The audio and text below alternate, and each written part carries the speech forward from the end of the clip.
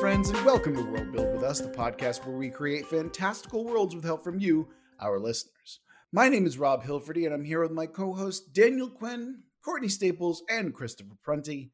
On today's episode, we are finishing up our journey into the afterlife as we are creating, first we need to reconcile everything that we came up with that goddamn twist, and then we're going to create our own faction, our own main quest, side quest, and slash fiction. I would just like to thank Jacob, once again, our patron, who has submitted this prompt for this week. And remember that if you want to submit your own prompt and have us build your world, you can always do so by emailing us over at worldbuildwithus@gmail.com. You can also shoot us a tweet over at Let's World Build, or you can come join our Discord and talk to us about world building or whatever the hell you want to talk about. I hear Loki's good. I've got to watch that at some point. Anyway, on to today's episode. So last time where we left off, we were talking about the afterlife, the afterworld, where there was the realm of the dead gods, there was the realm of the mortals, and all sorts of other interesting things. And of course, the twist that we rolled was there has to be a scientific explanation for it all. And our resident science fiction and philosophy expert, Daniel Quinn's going to take us off with his... Daniel, it sounds to me like you did some research recently. I don't know if we can call it research, and I definitely am no philosophy expert, but I did stumble upon something that I thought was really interesting. By all means, go right ahead. Let us know. So you have to bear with me here and ride this with me as I try to explain things. But I was thinking, because in order to give a scientific explanation, or at least some kind of reasonable non-fantasy explanation to what we came up with, we have to kind of understand how minds and bodies work and what we've kind of created, or souls and bodies, like what we've set up. So I looked at the rules we established in the previous episode. And the first thing that obviously comes to mind is the question of like, okay, what sort of dualism is this? Because clearly it's dualism. There's souls that can operate independent of bodies, and they have some kind of interlinking. So I was looking at all the various variations of like dualism that were conceived of by philosophers, and the one that fits the bill perfectly, which is crazy, is called epiphenomenalism, which is a type of like type of property dualism. So let me just back up and just, as I think in order to give like a scientific possibility for this, I have to explain what that is.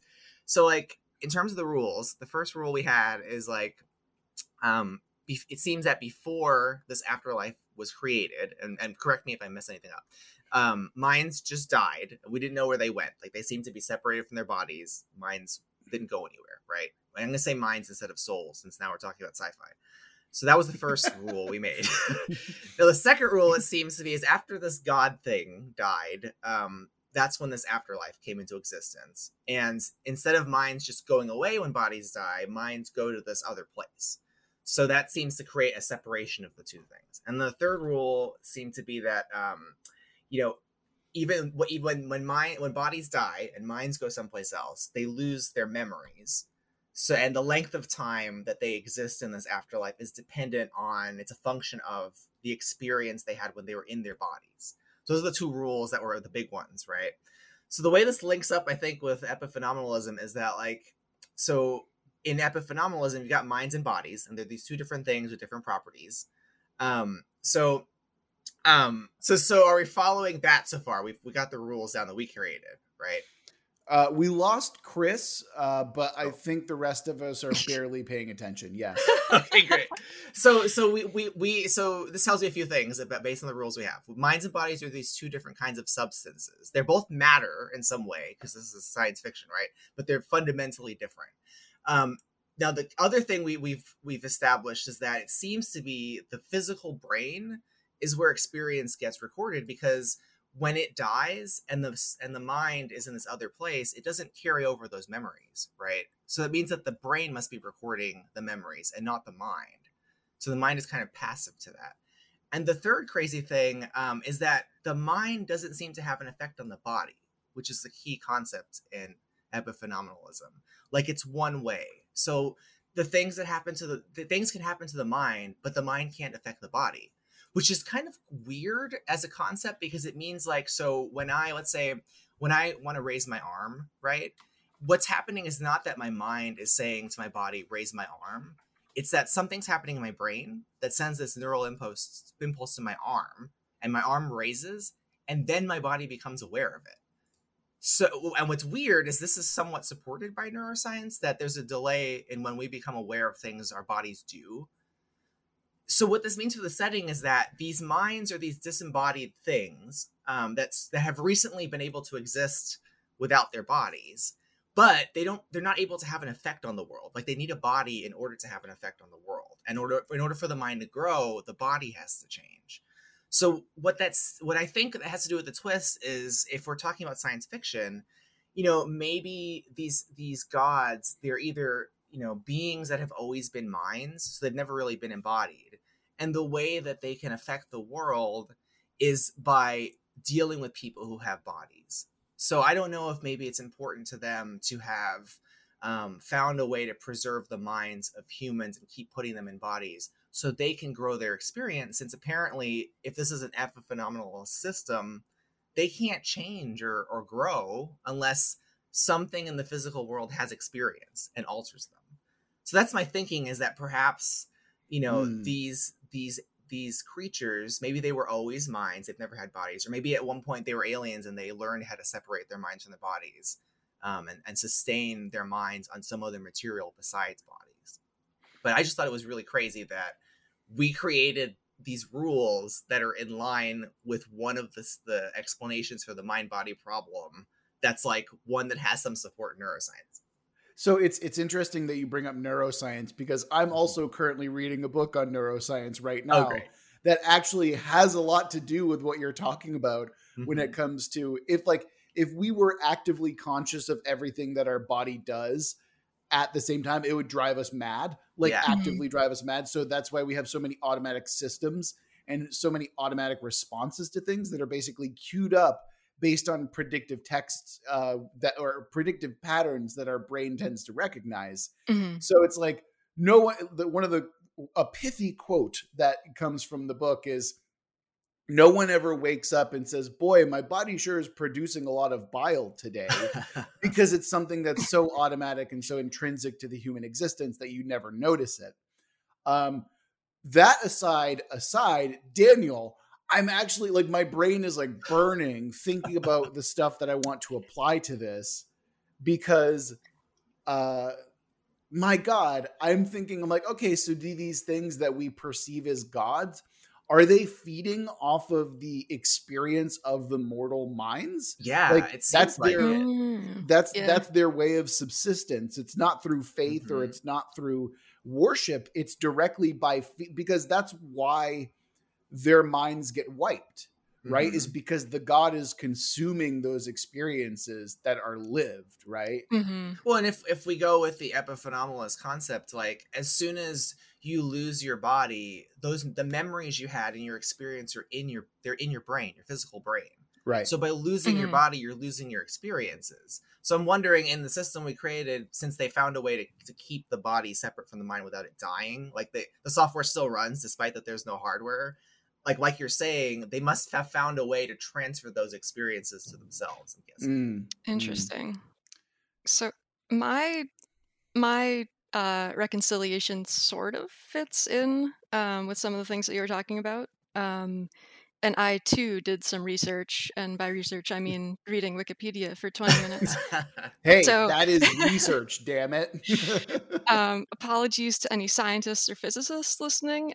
There is about to be a bunch of bullshit. So, and we do technically have at least one of those listening. Like, I know that for a fact. Yeah, that's true. All right. So in string theory, the particles that make up the universe are actually these one-dimensional strings, and their properties and how they act depend on how they're vibrating at any given moment. And with quantum theory, there's this idea that observation affects reality. So my idea was that in the case of this setting, the real world and this afterlife exist in the same space, essentially, but at different vibrational frequencies. And simply the unconscious act of observing solidifies what reality you're actually experiencing. So if you're in the real world, the strings are vibrating at the real world frequency because that is how they act when observed from that perspective. Um, this way, the people who are able to do that soul switching that we had talked about last time, where they go from actual physical world to the afterlife, they're somehow Mhm. able to manipulate their perception in such a way that the particles react as if they're being observed from the other plane. And that's also why souls end up in their respective subplanes within the afterlife, because where they end up is based on how the strings react to their observations, and those observations are subconsciously tied to what they believed or experienced in the real world, even though they don't actually remember any of it.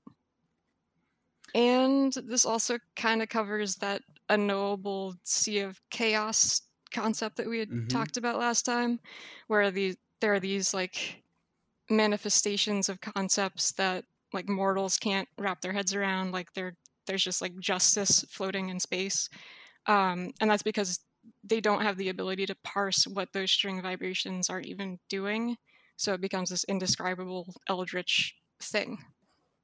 And that's science. So I would just like to point out that because we added this twist, our world just became 75% smarter, and 100% more unknowable. But Mhm, from what I'm parsing from what your suggestion here is, mhm, Courtney, is that each of the realms that we have of the different gods is mhm. essentially a different vibrational frequency that you can Yes. essentially transfer your consciousness to, or at least the observation of your consciousness to, correct? Yep. Yep, that's right. So I have a question then. What Mhm. happens when you die, and why does it shift your vibrational frequency? So, yeah, I'm wondering if that then ties in with what Daniel was talking about, where the Mm-hmm. god sort of consumes their memories more or less, but there's like these shreds left behind, these shadows of like semi memories that they don't actually remember, and maybe something about that um, just shifts how the mind is perceiving everything, because it's essentially like this blank slate, except it has a little bit of like eraser marks left on it from whatever was written before. Mm-hmm. What I like about that one, like your superstring / hyperspace kind of explanation, is it makes me think of higher dimensions, which the Hmm. superstring, uh, presumably exists in a space that has more dimensions than we know about, the four that we know of. Hmm. So then it also raises the question, like, could these mind only beings, are they higher dimensional beings or other dimensional beings? And by that I mean physical dimensions, and so that's why we can't perceive them in the same way. So like it takes me back to, I think we talked about this at some point in the podcast, the book Flatland, and how you would think about higher dimensional spaces or lower dimensional spaces, that if you're Hmm. like a two-dimensional being, and some three-dimensional being passes through your space, you'd only see a circle growing and shrinking as it goes, as the Yeah. midsection passes. So it makes me wonder, like, okay, are these gods gods to us because they exist in a space that's incomprehensible to us, which would be similar to what you're talking about with like the realm of forms that we don't Hmm. really understand because they're stripped of its physicality. I like that idea a lot. Yeah. I'm so glad that you guys are in the podcast doing the heavy intellectual lifting here. Because I feel like Sci-fi bullshitting. yeah, exactly. I'm like, no, that's cool. I'm like, yeah, that makes sense. And I'm sitting here with like my note where it's like isekai question mark, or it's like, or like, Oh my I'm like, yeah, no, this is all just a virtual world, because we haven't done that at least 3 times in the past. Like, I mean, I'm glad that we can at least get some real science behind it. And so when I bring up that you're all cute anime moe girls in a virtual world, then we can reconcile the twist there as well. Well, I mean, I'd also want to draw attention for Courtney to Hmm. the observation point, right? Yep. To Yeah. Because that's always been a really interesting concept to play with in sci-fi. Once we realize that, at least on the quantum level, things don't have specificity, and that the mere act of observing them messes up our understanding of really where their velocity and their position and all of that. Hmm. So like the cool fantastical leap is to say, oh well, which is what Courtney's doing, is like to say, well, what if this applies to the macro world, but in ways we don't get? like or ways that are outside of our understanding of physics currently. And that's where you get like crazy concepts like Schrodinger's cat and all of that. I'm suddenly reminded of the Futurama joke where it's like, hey, no fair, you changed the outcome by observing it. Right. Yeah. And one of my favorite books of all time was Hyperspace by Michio Kaku, which is where I first read about like superstrings and higher dimensional spaces. So if anyone's interested in that stuff, read that book, because it's meant for people who are not scientists like me, who do not know how to do math or science, but we can read this book and appreciate it. Yeah, I should probably go for that one too. I'll put it on the list, the never-ending list. So, Chris, I would really love to hear what your reconciliation with the twist is. How did you make this? We're now involving string theory, and we've got all this really wild and crazy shit. I've got my Moe girls. What are you adding to the reconciliation? Some really bad science. Oh, okay. Yeah. Are we talking? No, continue.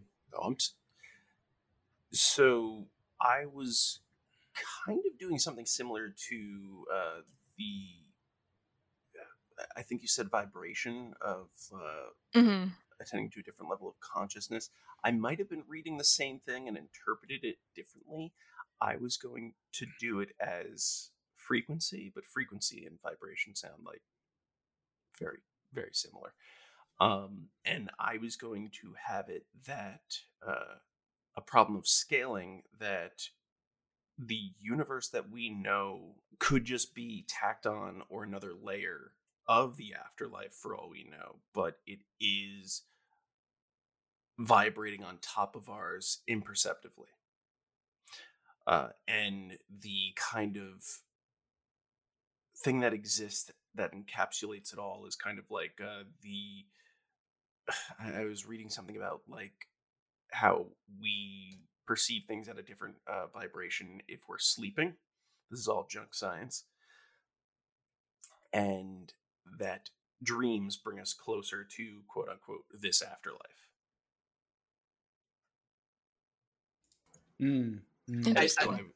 I was going to have it be that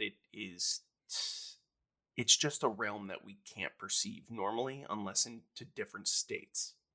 Kind of like Flatland as well. I mean, it makes me think again that the mind, if the dreams somehow are something we can access, but not directly, that somehow the mind must not exist in the same physical space as the rest of our bodies, which is what you're saying. So perhaps this vibrating, quote unquote, at a higher frequency is a matter of a way of connecting with it that we don't really do in our conscious thought. And I debated doing the simulation kind of thing, similar to Moe Girls and everything, but it is more of, instead of a simulation, the world that is mortal that we know of it is just a god that died long ago and is actually an afterlife, and no one knew it. So it's like multi-layers of afterlives going on. Yes, which will go into my faction. It's a collision of every kind of afterlife, yeah. I don't know about y'all, but I feel like we've pretty demonstrably, I mean, not only did we have a college level lecture based purely off of wiki searches, but I feel like we've kind of reconciled the twist of making everything kind of have a scientific explanation, right? Yeah, I mean, at least a possible way of talking about it in theories of science and philosophy that exist, I guess. Right. Question mark? Right. Yeah. Look, I'm sure that everyone who is an expert in string theory will email us and tell us exactly how and why we're wrong with our fictional setting. So God, yeah. I feel comfortable in moving on to making our faction. How about you guys? But what about your reconciliation, Rob? I literally said it's an isekai and there's Moe Girls. What more do you want? What does that mean? An isekai is a subgenre which literally translates to in another world. So it's basically you're so it's a common anime archetype where it's like, oh, I'm from the human world, but I'm actually playing a video game, which is a simulation, but I'm trapped in an isekai. I'm trapped in another world and stuff like that. Resurrected as a slime. I'm a spider. So what? Yep. These are Shield all Hero. Yep. ReZero. It's very popular. Yeah. Overlord. I was going to say Overlord as well. Yep. There's actually an anime that is a parody / official parody where all of the characters from isekais get together at a Japanese high school and hijinks ensue. That is how broad and ubiquitous the isekai genre is over in anime. But we're not going to do that. We're just going to keep on moving on. And I mean, for the true believers, you'll just have to imagine everything that I say with cute moe blobs instead of actual characters moving forward. So again, I feel like it's time that we can safely move on to the faction. And because we're switching things up over here after our 100th episode, rather than bringing our own factions, today we're actually going to be doing something similar we do where instead of a direct faction, we're bringing in tenets to make our own faction together live with you. So who wants to bring their first tenet of the faction here today? I'll go first in saying that mine is the faction has a hardcore belief that they are not in the afterlife. Interesting. I want the flat earth afterlife deniers. Okay. I mean, that's consistent with this being not a fantasy setting, because I'm sure such scientists, capital rather than lowercase, believe that everything can be explained that way. So it wouldn't be the afterlife, it would be some other place to them. Yeah, but it's kind of like there are gods and there's also people who can go back. So there is a lot of evidence that says that this is the afterlife. Well, but what is the afterlife if not you interpreting it to be after death? Because clearly from their perspective, they're not dead. They're still alive. Yeah, for all we know, the last one was an afterlife. There might be an afterlife after this one. Mm-hmm. Exactly. I think that's certainly a good place to start us off. And I think that my tenet, again, I tend to go fairly broad, and this is no different.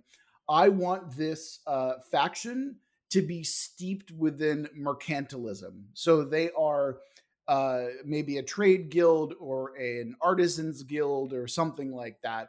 I want trade and production and manufacturing of goods to be steeped within their culture.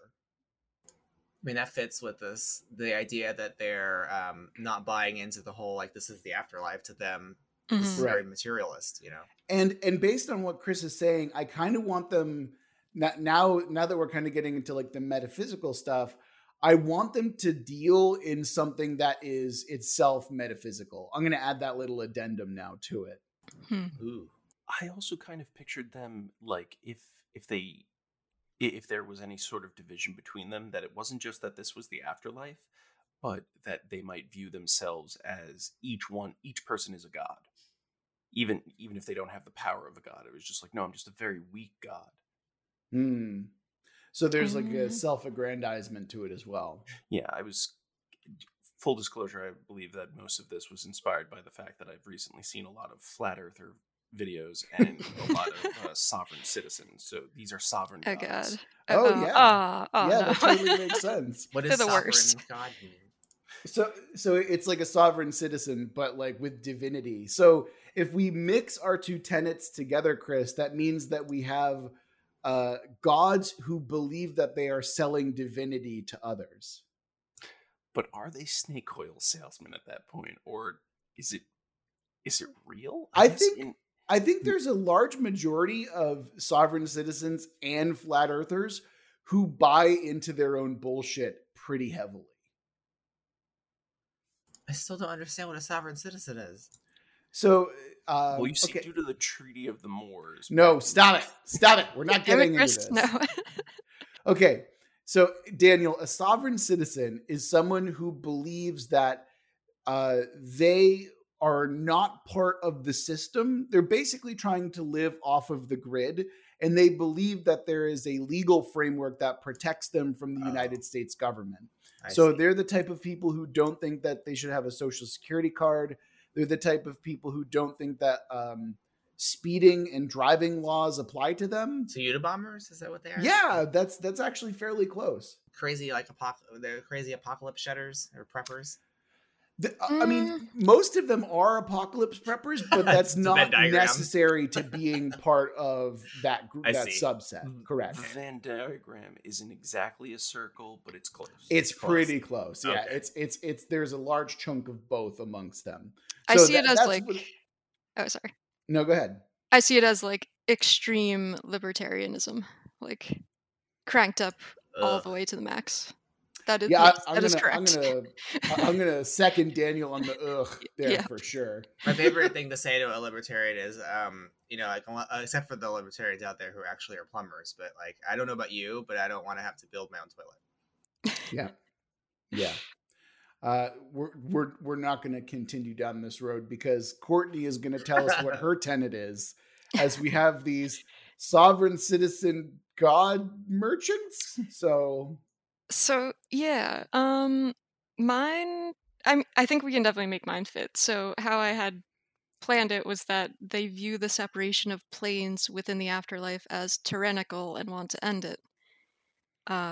But if they don't believe that they're in the afterlife, then maybe they can still perceive that as a tyrannical framework. Yeah, it's a lie. You're being sold a lie, and we're being lied to. So they want to prove that it doesn't exist by tearing down those barriers. Maybe.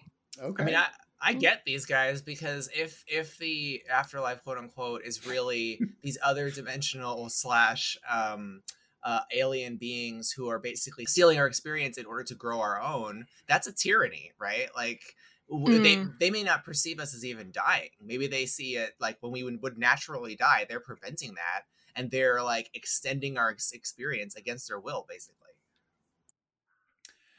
Daniel just outed himself as a libertarian. Hey, do not confuse atheists and libertarians. There may be a Venn diagram there, but I have proof that it is not a Venn circle. Oh man. Okay. So Daniel, bring us home with your tenet. We've got a really interesting framework here. What are we going with? What's your final tenet? Please fuck it up even more so than it already is. I think mine actually aligns with what you guys are saying, because what I was thinking of is a faction of machines, or if not machines, beings that were created by humans that are conscious. And so and my tenet said that their existence persists outside the afterlife, or that they've created their own version of it. So I think the key is that they're created beings and that they can operate outside the afterlife, after death. Okay. Bear with me here. Instead of this being a faction, can it be a singular unit that is like the collected consciousnesses of all of these things, where it's like, I refuse to give myself over to the gods. And so it's a single, it's like a brain in a jar, but it's every brain in a jar, and there's like this squabbling horde of mercantilist sovereign citizens or something like that. That's kind of what I'm getting at. So powerful is their unbelief that it has a physical force in the afterlife. But it's also something they've created, because that's what Daniel's tenet is. It's like, it's essentially a receptacle that they've added. So it's like, I'm making this so when I die, I can prove to you that this is all bullshit. And what it does, it basically siphons or traps all of these consciousnesses together. So they're doing what the quote unquote gods are doing as well. Like they've built their own mechanism that can do what those gods do. That way they're not under the gods' dominion when they die. And that's where the merchant angle comes in, is because now they're gathering followers and convincing them, if you buy into this, you can live forever in this brain in a jar type thing. Okay. First of all, they're not doing what the gods are doing. They're doing what the other gods are doing. The real gods. And they're not getting followers. They're building a pantheon. Yeah, that's what I mean. Yes. They're selling divinity. You can become a god just like us. That's when your isekai comes into place. Like, that's what their reality is. It is a virtual construct.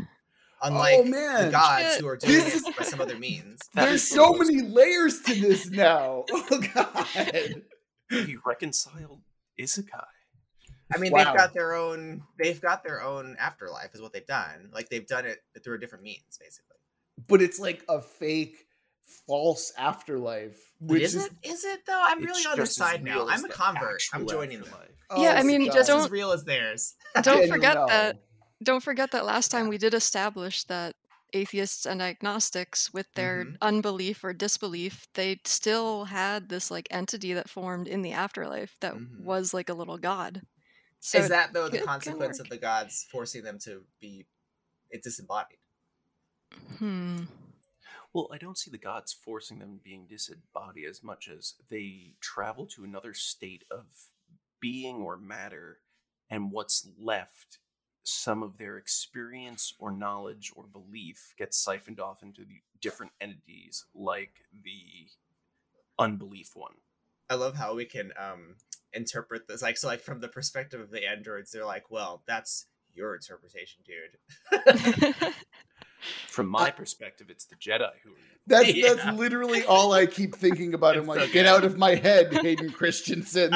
You son of a bitch. That's great. That means that there's these two perspectives now. There's really the religious divine perspective that this is a form of ascension and that you're going to where you're supposed to go, right?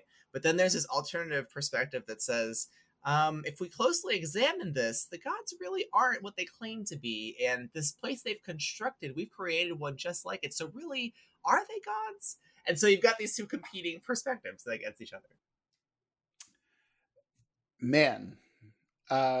Also, again, I'm also thinking of this god, this like unbelief, like the creators of the isekai as Bo Burnham from Welcome to the Internet, like just that song. Yeah. Like where he's like, yeah, come on in. We've made everything for you. You can experience everything all of the time. Like, why not?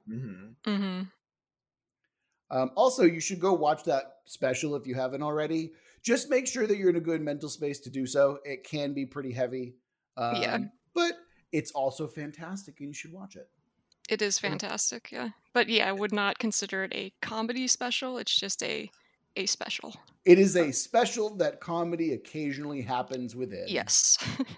It makes me wonder, Courtney, if because your point about like the unbelievers, like were they the first who really kind of ended up in this faction? You know, like since perhaps like I don't know. It seems like I think we established really in the physical realm, like there's not awareness of this other thing, or maybe I think we know that this is where they go, or at least they because otherwise, why would they increase their fame?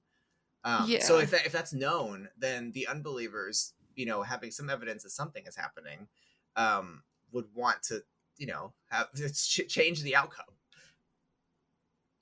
Mm. And if the android bit or the created bit plays into this, like, and we're talking about minds being separated from bodies, like we need somewhere else to run the software of our minds, right? Like if they're running after our bodies are discarded on whatever substrate the gods are, right? We need an alternative to that substrate, a different hardware. And so constructing some technological solution by these unbelievers is a way of escaping their afterlife. Woo! All right. This is definitely one of the headier series that we've done for this podcast so far. Does anyone have anything else that they want to move before we move on to like the main quest? No, I just feel like I need like a drawn, like layered map of what the fuck is going on. Okay, would you need a drawn and layered map, or would like some kind of a cork board with string perhaps help a little bit better? I think that would be perfect. Yes. I feel like I would want to make a little infogram of our rules and how they relate, just so people can see what the result is. I think that'd be fun. Actually, what I'd like to see from you, Daniel, is like the infomercial that's pitching this false afterlife. Yes. That's what I want. Yes. Yeah. Okay. I think that it's time that we can move on. And again, because this is post episode 100, we're again switching things up. And instead of doing plot hooks, we're actually going to be introducing a main quest, which is what we would kind of consider to be a major storyline that we want to see resolved within this world. A side quest, which is the same thing, but with more dice rolling. And then there is a genre switch where we basically do the plot hooks from the previous episodes. And it's just a whole clusterfuck of dice rolling and figuring out how that stuff works. So, who wants to start us off with what they would consider to be the main quest for this setting? I think it would be nice to zoom in as opposed to zoom out, because we've been zoomed out for so long in the setting. And also thinking about like our own game last night when we were talking about zooming in versus zooming out and having personal stories. I think it would be neat if the main quest revolves around an individual and their individual need or desire. Again, I'm being drawn back to Orpheus and Eurydice because that's like my favorite Greek tragedy. So I'm wondering maybe like what dreams may come, a pursuit of someone in the afterlife or trying to get something back that's been lost. If I'd like to throw in my own favorite Greek tragedy, if we get add in Medea in there as well. It's a lot of blood. Yeah, but I think that strangely, I feel like the two of them can work really well within this setting as like a singular plot, you know? So much passion, you know? Yeah, absolutely. So we have a very personal quest. Is this someone who's seeking to enter and find his lost love within the afterlife? Or is this, because that's like a stock standard idea, and it's also a great idea. But what does this character look like? I'm assuming that it is like a scientist of some kind or the equivalent of a scientist. I mean, to your first question, I think, sure, because that would be cool for us to fuck it up. Like to start with this kind of trope and work from there. I don't know what they might look like. I defer to my colleagues here. So I think that on a broadly speaking term, let's try and focus in on Eurydice and Orpheus and have that be the main plot hook or the main through line that we follow here. And with that, the general concept is two people who are like massively in love with one another, and Orpheus a little bit more in love with himself and with his music than perhaps Eurydice. But then Eurydice dies and he has to go find her within the afterlife. So let's go ahead and keep that idea. And we have, I think, crossing over and trying to find your lost love into the afterlife should be the main plot that we're kind of focusing on here, correct? Yeah. Okay. Do we want to throw in any twists or anything setting specific that would be interesting? I'd ask what are the parallels, you know, the other factors in the Orpheus story that we could incorporate. So like his antagonist is Hades, who doesn't, you know, who set certain conditions about his coming in and out and taking her. There's someone who helps him, Persephone. So who's his guardian angel and who's his antagonist, you know? This might get a little bit bitter, but instead of going for their lost lover as a person, what if they're traveling into that state of unexistence looking for love itself? I actually had a similar idea where maybe they're trying to find themselves again. Ooh. Where it's instead of like the general concept, because again, your mind gets wiped in the afterlife, right? So maybe it's a search for themselves, and it's a search for who they used to be. Maybe what we can do is kind of marry Chris's idea with that, and they believe that swimming among the astral sea is where they'll be able to find that thing, because we can then take the idea of the total obliteration of the self that we talked about last episode, marry it with all this stuff together. And so we have the first person who is trying to find their lost self amongst the massive frequency of concepts, basically. I love that. I mean, your concept of self should be out there, so that's a good point. Yeah. What's that movie? Where is it? Memento, the one where he has no memories, he keeps writing himself. Yep, that's Memento. Yep. It makes me think of that, like, because here he's kind of trying to find himself in a sense, you know, and it's out there somewhere. So now I have to ask how we're adding in Medea. For those people who may not have read Medea, why don't you give us a summary? Because I feel like Orpheus and Eurydice is really easy. Spoilers for several thousand-year-old play at this point. Exactly. Medea is the story of Medea and Jason. Jason has so Medea basically gives up everything that she is to go and live and marry Jason in Athens, only for Jason to turn around and marry someone else. And so the slow degradation of Medea and her passion and her anger eventually erupts into her killing the children she had with Jason in a fit of rage and vengeance. And then she flies away in a chariot because her goddess Hecate basically saves her. And also Jason's kind of a fuckboy. But that is the very, very loosest gist of Medea. It's actually way more tragic and way more interesting than I'm letting it on. But that's those are the plot points for Medea. I guess the question is Medea the lost self, or is Jason the protagonist, or like how are we situating them? You know, if it's his lost self, then it also has more in common with Narcissus. Narcissus, yeah, for sure. Actually, Daniel, I like that idea a lot because maybe the lost self is the one that rejects the person searching for them. So it's like that's actually existential and really interesting to me in a way that I find really satisfying. So you could cast the story too, like as you're reading it, or if it's a story, you could cast it from the perspective of like this person is searching for their lover, but you don't realize that the lover is actually the self until you're a good way through it. Like you realize he's not searching for this lost love; he's searching for his own sanity, his own sense of self. Right. And then once they get to the lover, it's revealed that it's the self. Yeah. And then that self rejects them and also forcibly cuts parts of them away. So that's where you get the Medea aspect of it as well. Oh, I love that. That's very heady. And frankly, I think that we can probably turn that into like an RPG setting. Like you'd have to be kind of careful about how you plot it and everything like that, because you don't want to make it so this person is the main character.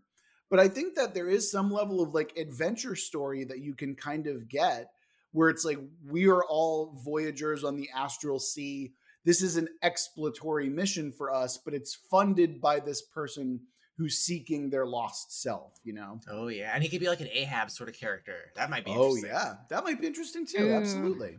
But instead of revenge, it's love, you know? Yeah. Well, I mean, depending on your opinion of yourself. Oh, true. What if he hates himself and he's out there to destroy his own identity? Yeah, and then there's iterations of it where you can have the same story told out, whether it be through love or hate or like a panoply of different emotions that you're trying to, you know, explore. I mean, Chris, that one makes me really excited too, because it's like, you know, these people are brought along with him maybe for an ulterior. He doesn't tell them what the purpose is, but he's out there to destroy himself. Oh yeah, yeah. And then I feel like at the end of that story, it's like all of his companions are dead, and it's just this last remaining person, and they're just confronted by themselves, and the rejection of themselves destroys them utterly into the oblivion that Daniel was so keen on last episode. That's beautiful. I love it. Okay, cool. Done and dusted. That's fucking dope. Now let's do that again, but so same setting, same genre, but we're going to have a different theme this time. And the theme that we're going to be rolling with, quite literally, is hope. So that's a good one. And the main anchor for the thing that we're going to be focusing on with the theme of hope within this side quest is going to be someone really important to the setting that no one knows about. So the theme is hope. The person that we're focusing on for this side quest is someone really important to the setting that no one knows about. So ideas and thoughts surrounding that. I'm thinking of, so last time we had talked about how the reincarnation process works as the more you're remembered, the longer you survive in the afterlife, essentially. And what if it's somebody who somehow manages to never be remembered? So they are just constantly cycling through lives. And maybe the hope aspect there is that I guess it could go either way, that there's a way to either break that cycle, or there's a way to make that just be the case for everybody, so that there is no being stuck in the afterlife. Everybody gets reincarnated all the time. I love that concept. And I'm also thinking that this type of person is also like an in-between, not quite a mortal, not quite a god, like some kind of being that exists outside of that realm, which is why they're always forgotten. And they might play some kind of greater part within the architecture of the system that we've established. Maybe it's like a demigod, but instead of like an actual physical relation leading to their birth, it was more of like a melding of minds. Who are they to? So we talked about how minds can move, how minds can be swapped around by swapping bodies with others, or so you can. Let me see if I can rephrase that. We talked about how you can move a mind into another body to kind of subvert the whole afterlife process. What if this person that you're creating is a person who has doubled minds? Like there's more than one in there. Okay. I have a cool name for them. I want to call this being the Glimpse, and I want it to be that it is essentially the Charon of this world. So everyone gets a glimpse of this thing as they are ushered into a different frequency. And but they're never remembered because that's the last thing they see before they die, essentially, which is why they're never remembered in the first place, because they're the ferrymen. Are they always wandering the place of forms? Well, they're in between, right? Yeah. Because they're ushering them onto the next life. Is that we made that space, the space in between is kind of like the dead god's realm, like the place of forms, right? Like it was the place between the different types of afterlife. Maybe this is the creature and the being that it's the only one that we know of that can exist. And because it's formless, because it's in this roiling sea of chaos, it's able to exist everywhere all at once. Oh, I like that. And it's also remarkably lonely because, well, or would it be lonely? Because it doesn't really have a companion, because it's ushering that one onto the next life, right? Well, or would it be like, wow, I have all of these experiences and all of these friends who I get to usher on to the next life? I mean, to Courtney's explanation of it, it seems like it wouldn't be lonely because even though from the perspective of those in the afterlife, it's always wandering the space in between. It's constantly being reincarnated, so it's constantly actually having experience, right? So the reason why it seems like it's everywhere is because it's constantly not there, you know. That's actually a really, really great point, and not something I recognized right away. But this constant, actually, there is something. I mean, we can kind of go into the theme of hope, right? Where there is hope in this existence of like, it always knows this person at the last moment.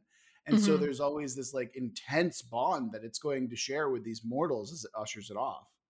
So how do we make that into a story? Maybe there's some sort of quest to interact with it without being ferried over. What would they gain from it in general? I'd like to think that if we're going into Orpheus Eurydice type stuff again, because I don't know, because you brought it up, you primed my brain to think this way. I'm thinking that someone has a near-death experience and manifests the glimpse temporarily, right? And so the rest of that person's life is dedicated to finding the glimpse again, because to them, it was such a real and genuine connection. They're trying to find that again. And the quest is to find this thing that is, it's like you're trying to hold fog, right? It's just, you can't happen. But there's always this hope of doing it, this hope of finding them again. And then the story, of course, at the very end is they are able to see the glimpse again because it's what happens, right? I mean, if you want to extend that, suppose we go back to the basic basics of Orpheus and Eurydice, which is to be reunited with the beloved, right? Like if you had contact with the glimpse, which it seems to be something constantly reincarnated into the world, right? Which means it's constantly taking other forms. It's possible that you'd be able to find your beloved, because at some point they'd be redeposited into the world, but you don't know where and in what body. So by finding the glimpse, you'd have a chance at figuring out where they've gone. So we can make this incredibly dark, because what ends up happening is that this person, in their attempt to find the glimpse again, ends up becoming a ritualistic cultist serial killer who's trying to find their lost love again by forcing these death experiences onto others, and in that moment trying to snatch glimpses of the glimpse. I got you, because that by putting them in near death experience, that's where he can try and contact that thing. Exactly. Oh my god, have you ever seen The OA? That is like literally the premise of The OA. What is it? The OA, that series by Britt, what's her name, Marling. No, I've never first season's fantastic. Second season's kind of garbage, but the first season, I mean, I don't want to spoil it, but that's basically the premise. All right. So it deals with multiple realms too, you know. I mean, realistically, what we can do there as well, in a really simplified way, is you have this serial killer within the world, you have this villain within the world, and all of a sudden these really gruesome deaths start popping up, and you, as adventurers within the world, try and figure out what the fuck is this person's problem, basically. And that's the real simple but a really cool twist within the setting. There was a movie that I saw a while ago that was called Martyrs, where it showed... God, you know, you've told me about this one. Martyrs is fucking brutal, and that's coming from me, who has a pretty strong stomach. That movie is just the stronger the pain and suffering, the closer you get to God. Yeah, that's okay. I could see a supernatural detective story coming out of that, because if this is a serial killer, and I'm thinking like Planescape style characters, so they're like very weird and not really like, they're everything about them is metaphysical concepts, but they're searching for the supernatural killer by going back. And and the way this could work is like there's their minds, right, who are aware of this problem. So in order to hunt this being, they've got to put themselves into bodies on Earth, and then find him by remembering who they were from the metaphysical world. So it's like they have to like figure out who they are first, figure out their bodies and their original mission, and then find the killer before it's all too late. You know? Congratulations, everyone! We have corrupted the theme of hope. I just realized that. So my way to bring that back in was that I viewed the glimpse as like a sort of a being of like childlike wonderment and innocence in a way. I don't see why you can't have those be in the same things that we were saying. I'm also not. I'm not seeing any problems here. Like, no, I think it totally fits. Yeah, that works. Fucking done and dusted, folks. All right, there we go. Finally,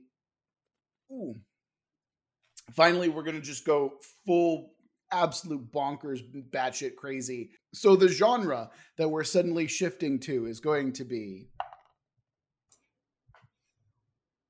dark fantasy. Okay, we just did that. That's fine. We're going to make it even darker than it already is. God. Wait a minute. Where did the D12 that I just had go? Okay, there it is. God damn it. The theme that we're going to be dealing with in this dark fantasy version of this world is going to be mystery. And the first thing that we're focusing on within this is a moment of triumph. So the first thing that we have to reconcile is, how is this setting different now that it is in a dark fantasy setting as opposed to a more sci-fi based setting? I mean, I'm thinking more like the overblown style of dark fantasy, like grimdark, 40k, heresy. I'm fine with stuff. that. Yeah, absolutely. Yeah. There is only war. I mean, if we want to go grimdark with it, then the gods are actively consuming the souls of their followers. That's basically where my mind goes. Oh, you could have it that maybe on one of the planes of existence or afterlife, everyone was living such a hedonistic lifestyle that it, inside the afterlife itself, it brought forth a new god. Mm. One that is then consuming all of the other gods. It's the endless Mhm. hunger. Sure, Yeah. absolutely. And so the gods on the mortal realms are trying to essentially enact the apocalypse in order for them to gain more soul stuff faster to fight off this other new god. Mm-hmm. Okay, so when your gods are actively trying to evoke the apocalypse, you know you're in dark fantasy. Fucking great. We've now got a mystery. What's the mystery? And how is it a moment of triumph surrounding it? This is actually the cyclical cycle of the way that the universe gets recreated. We're approaching Ragnarok, is what I'm hearing. Yeah. Okay. Mm-hmm. So, I mean, now we have to come up with the mystery and the adventure within the mystery. So it's Ragnarok. That's fucking awesome. What's the mystery that we are now having to solve for the quest?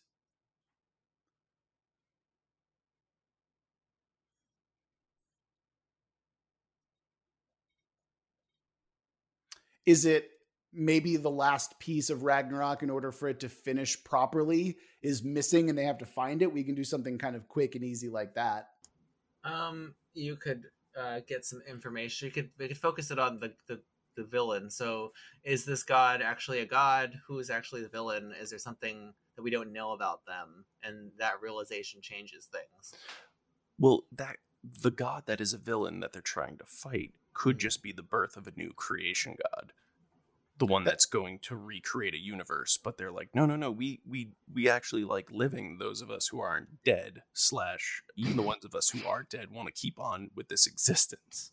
Or it could be a false god who is trying to make himself into one. So like a sovereign god. So exactly. I mean, realistically, what I'm also thinking here is that we could just be looking at the brain in a jar, that to like its full ascension into godhood. Like it is somehow, in this world, rather than being a brain in a jar, it's like a receptacle of souls that has now reached critical mass and is just exploded across every frequency, and it's causing these tears in between the different universes. Yeah, I think so. I think that works. Mm-hmm. And what's the mystery then? Because the mystery is the thing that's driving the story. I mean, maybe they don't know that though. Like, so from their perspective, this is some kind of divine problem, but it's really a material problem that can be solved if they were only to figure out who's behind it. I mean, the mystery could even be why now. Yeah, or like maybe it's oh shit, the apocalypse started too early. Where's Fenrir? Oh, we don't have a Fenrir. Okay, we're gonna have to recreate Fenrir somehow. Just get a big dog. Okay, and it's like so it's Good Omens. I've never read Good Omens actually. Oh. Yeah, but if that's the case, then I think that's kind of a fun premise that we can roll with, where it's like your job as adventurers is to ensure that the things that are needed for Ragnarok to happen. I like that. Like you're selected by a god to do this, more or less. Yeah. And because it's dark fantasy, all of the gods are fucking evil and metal and stuff like that. So, yeah. All right. I feel like that's definitely a premise done. And that's another episode done as well. Thanks again to our patron Jacob for submitting this prompt. It's been a real journey, actually, I have to say, to the afterlife and beyond. And remember that if you want to send in your own prompt and have us build your world, you can always email us over at worldbuildwithus@gmail.com. You can always send us a tweet over at Let's World Build, or follow us if you want to see what kind of RPG and world building nonsense we we retweet on the regular. Or if you want to come tell us about string theory in person, or as close to in person as you can get on the internet, you can join our Discord. And if you want to go ahead and send us a tip and put a little bit of money in the tip hat, you can always do so by going over to our Patreon and giving us money by being ever so kind and generous. Remember that we love you very much, and we're going to get through this together. Until next time.